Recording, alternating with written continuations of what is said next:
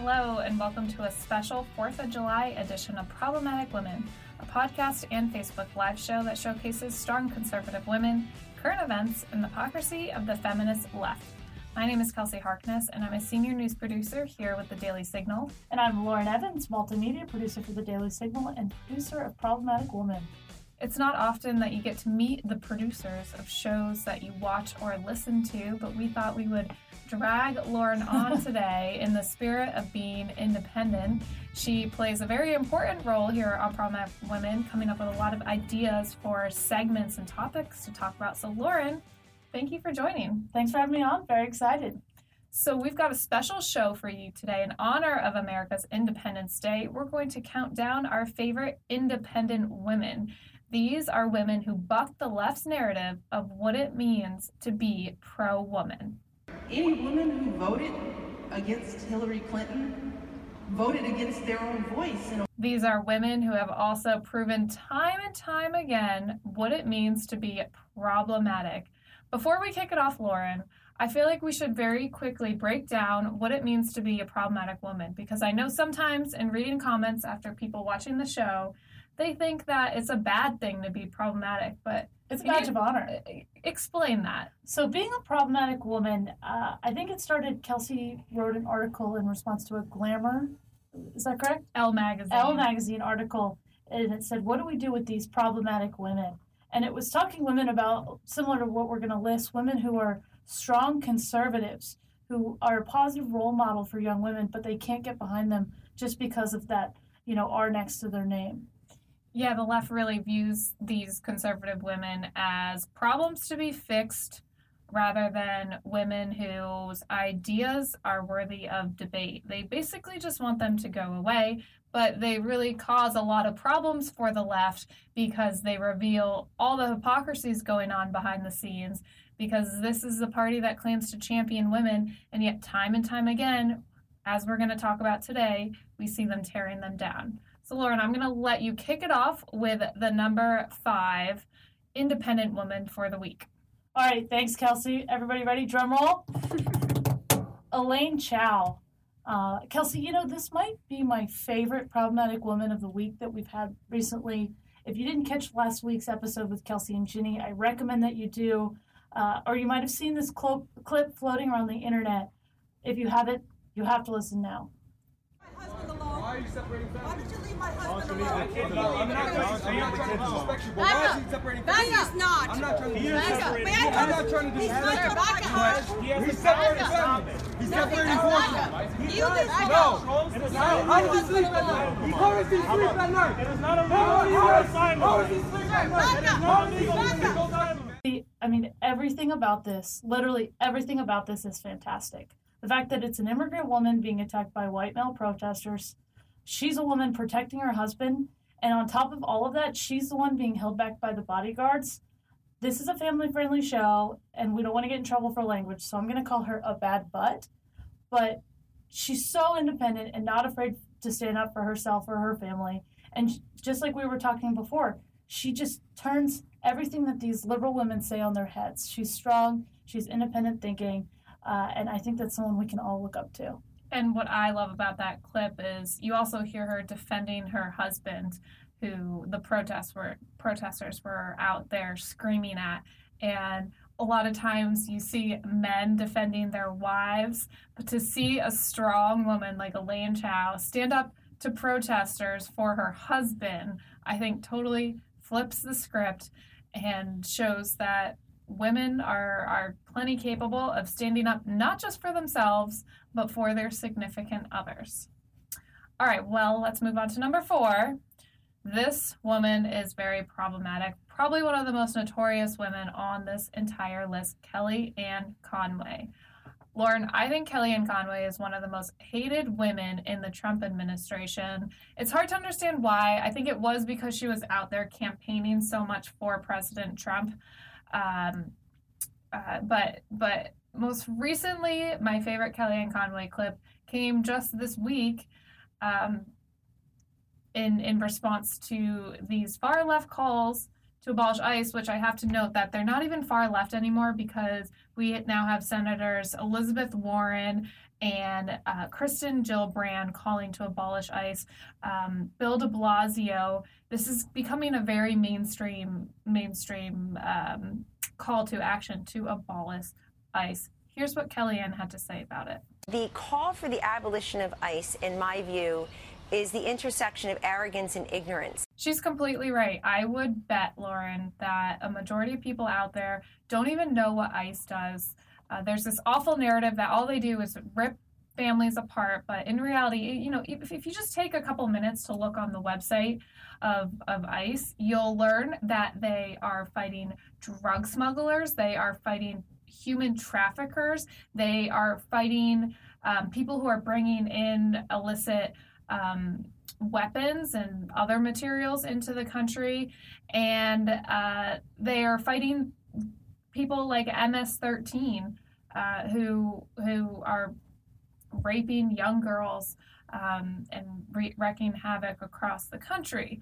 So I think it's really unfair. I think the men and women of ICE have an important job to do, and Kellyanne Conway is a good defender of them. And I think that's why the left hates Kellyanne Conway so much, is because she's so effective. She is not afraid to get on TV and just completely disarm their entire narrative. And she can do it without any notice. You know, they just throw something at her and she throws it right back. So, and I have to say, as someone who does dabble with some TV hits every now and then on Fox, it's not an easy job to communicate in sound bites. Here we have more time to really get into the issues that we're talking about. But if you're doing something on TV, you know, one of the mainstream media networks, you only have a couple seconds to make people remember what you have to say. And Kellyanne Conway is so good at that. Well, Kelsey, what's number 3? All right, our next problematic independent woman is Nikki Haley. She's actually a 2-time Problematic Woman of the Week winner and obviously the ambassador to the UN. So Nikki Haley, yes, has come up quite a bit as being problematic. The left, I think, has trouble with this one because she is so strong and she's very smart. She's doing, I think, a great job at the UN representing the United States. I'm proud to have her there. So she first became incredibly problematic when the widely discredited author Michael Wolff started spreading these really awful rumors about her having an affair with President Trump on Air Force One. And Nikki Haley had a few options how to respond, and she took it head on. She tweeted at him about how disgusting these comments were. She did not stand for it. And I give her credit for that, sort of like Elaine Chao. It's nice when women can figure out how to appropriately punch back. And I think Nikki Haley, like Elaine Chao, both stood up for themselves. And that's something we love to see. Another reason why we love Nikki Haley is that she played a pivotal role in moving the United States Embassy to Jerusalem and also calling out the UN Human Rights Council on its obvious bias against the U.S. So, speaking to the former, here's a clip. I will not shut up. Rather, I will respectfully speak some hard truths. There's the path of absolutist demands, hateful rhetoric, and incitement to violence. That path has led and will continue to lead to nothing but hardship for the Palestinian people. So, Lauren,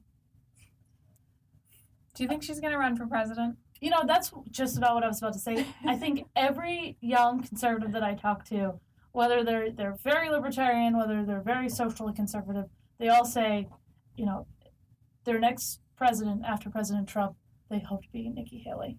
Do you know how much pleasure I would get out of seeing the left's reaction to having the first female president in the United States history be a Republican minority? This is what the left struggles with so much because they try to play identity politics, and then you have people like Nikki Haley who shred that narrative to pieces. So I hope she runs. We're rooting for her, and in the meantime, she's doing an awesome job at the UN.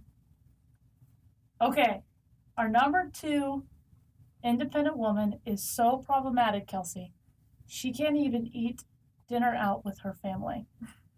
Sarah Huckabee Sanders. And I think we can pretty confidently say that no other woman has had as many personal attacks as the press secretary. I actually really like Sarah. I think she's very resourceful. Like, she burns facts, and then she uses that ash to create a perfect smoky eye. Like, maybe she's born with it. Maybe it's lies. And we have one more clip, but I just have to stop. I still can't believe that happened. I still can't believe that in that dinner, the press secretary was so gracious enough to come and sit on stage next to Michelle Wolf, and she was treated that way. And you were there, weren't you? Yeah, I was there. I was in the very back of the room, and I think I booed louder than anybody else. And it made me feel good the next morning. Even seeing those clips again, I was like, you know what? At least one person stood up. Well, it's important to notice how you respond in the moment in these situations, because sometimes it's hard to recognize how ridiculous things are when you're in the moment if everybody else in the room finds it acceptable. Yeah, I mean, most people just thought it was funny, or they were just kind of nervously smiling. But, you know, even if they were doing this to someone on the left, I think I still would have had the same reaction, because they were going after her looks, they were going after the way that she talks, and that's just not the way my mother taught me to treat people. So, and the last one, Sarah Huckabee Sanders can't even get respect from the people she works with every day, the press corps. Don't you have any empathy for what these people are going through? They have less than you do. Guys, Sarah, come on, settle down. Seriously. I'm trying to be serious, but I'm not going to have you yell out of turn. Jill, please it's call. It's a law, and they have, these people have nothing. Hey, Ryan, I know you want to get some more TV time, but that's not what this is about. If I want to recognize you, go ahead, Jill. Honestly, answer the question. It's a serious question. These people have nothing. They come to the border with nothing, and you throw children in cages. You're a parent. You're a parent of young children. Don't you have any empathy for what they go through? I think my favorite part of that whole clip was the part where she's like, all right, you've got enough TV time. She just totally called them out. You know, don't you have empathy? He doesn't really care if she has empathy. He wants the headline on CNN to be, you know, that he grilled the press secretary. I think so often reporters forget that this is her job. And of course, she cares very personally about this. She wouldn't go into this job if she didn't. But it is her job to defend the President of the United States. And I think we can imagine she stands with him on the majority of issues.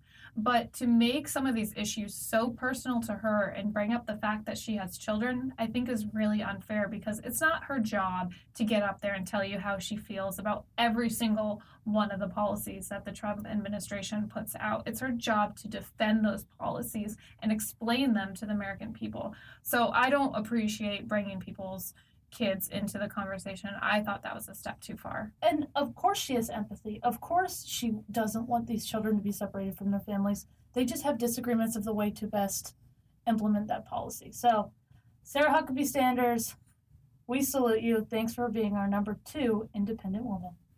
All right, and our number 1 independent woman is our favorite high heel wearing First Lady, Melania Trump. So from Melania's fashion choices to her quote-unquote disappearance after kidney surgery, the press is always on her back.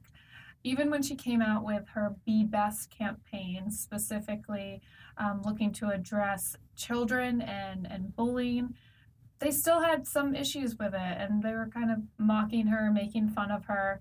Time and time again, I think the press is, they're curious about her. They don't know what to do with her because they can't quite figure out where she stands on all these issues, which I love. She just, I think, makes the media very confused, and I think she knows what she's doing. I think, exactly, just like Kellyanne Conway, the media hate her because she is so good at being First Lady.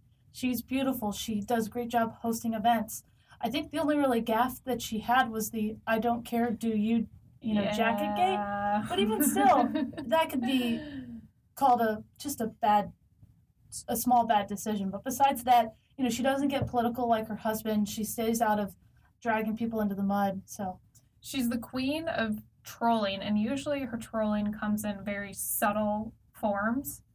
But in the case of that jacket, it was just too obvious, and it was honestly a bit out of character because she's usually, you have to kind of read into some of her fashion choices to figure out if this was on purpose or whether it was just a coincidence. But that one was very in your face. I think it was in poor taste, but I also think it's unfair to assume that that jacket was applying to the context of the kids who were being separated from their parents along the border versus what I think it was and what President Trump says it was, a jab at the press that Melania is kind of over their quote-unquote fake news, especially when she just got off of a couple weeks in the hospital and surgery, and they're we had CNN asking about her disappearance. I think she's probably just sick of it. Yeah, they were like reading her tweets to see if she had been kidnapped by the president. It was bizarre. Oh yeah, there was one where she had written out a whole sentence, and the first sentence started with an H, the second one started with E-L-P, and people thought it was this big conspiracy theory that she was saying help and she needed to be safe from the White House. So that is the status of our mainstream media today, ladies and gentlemen. I'm sure in the least you're getting some entertainment from it. But Melania, keep wearing those heels, keep looking gorgeous, and you do you. All right, well, we will be right back, but before we take this quick break, we wanted to give you a quick plug for one of our favorite podcasts, of course, the Daily Signal podcast. This podcast gives you a daily rundown of the day's leading headlines, provides commentary on what's important, and often invites Daily Signal news reporters and Heritage Foundation scholars to comment on the policy debates playing out in America today. Search for it on iTunes, SoundCloud, or wherever you get your podcasts by typing in the Daily Signal podcast. I listen every night or morning, depending on what's going on that day, and you should too. I really think you'll enjoy it.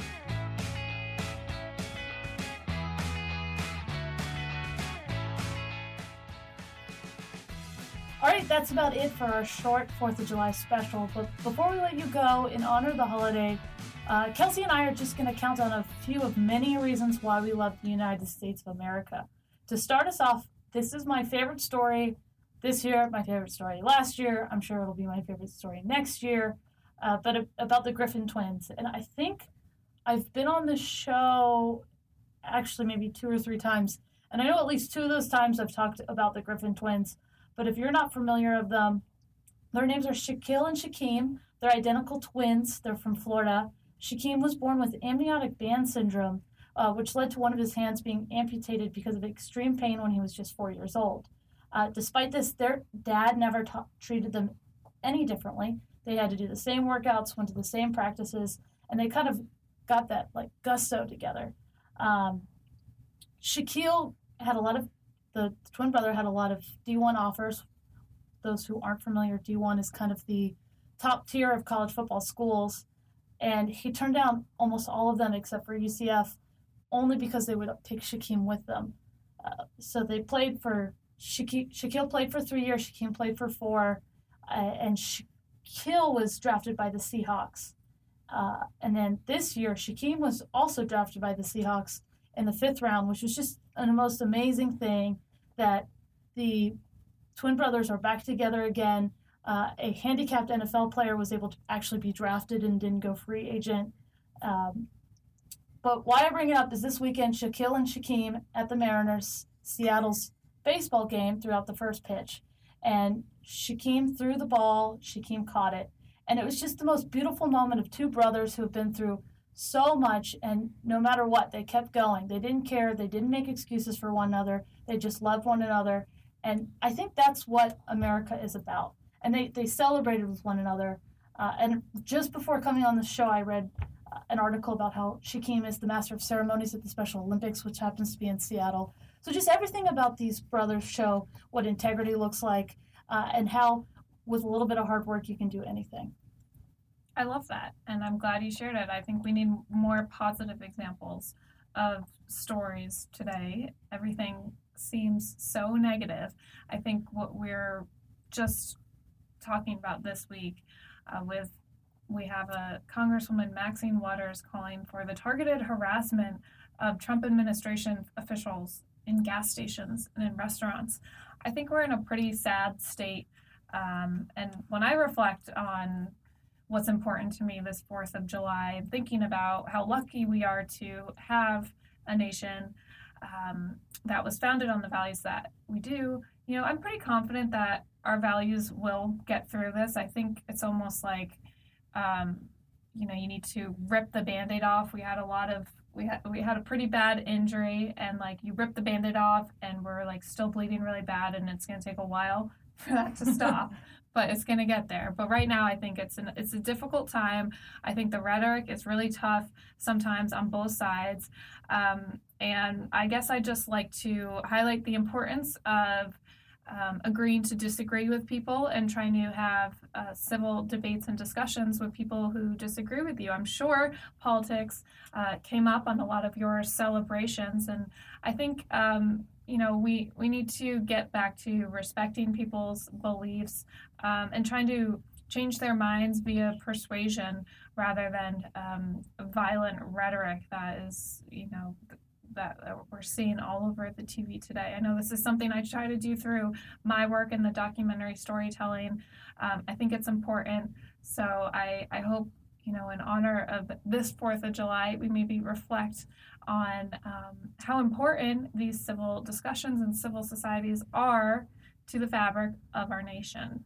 What a great message, Kelsey. And to all our listeners out there, I challenge you, if you're ever 21, grab a beer at a barbecue and just have fun with everybody, no matter what their religion, political beliefs are. And, just even that tiny little thing can make a big difference in American politics. It's almost a game to me when I'm at the bar. I'll sometimes try to talk to somebody who I can usually just tell would probably disagree with me. And I tell them how I report on some of the most controversial issues of our time, all these bakers and flowers and florists who don't want to make cakes and floor arrangements for same-sex weddings because of their religious beliefs. I tell them about that, and I really take the time to explain where they're coming from.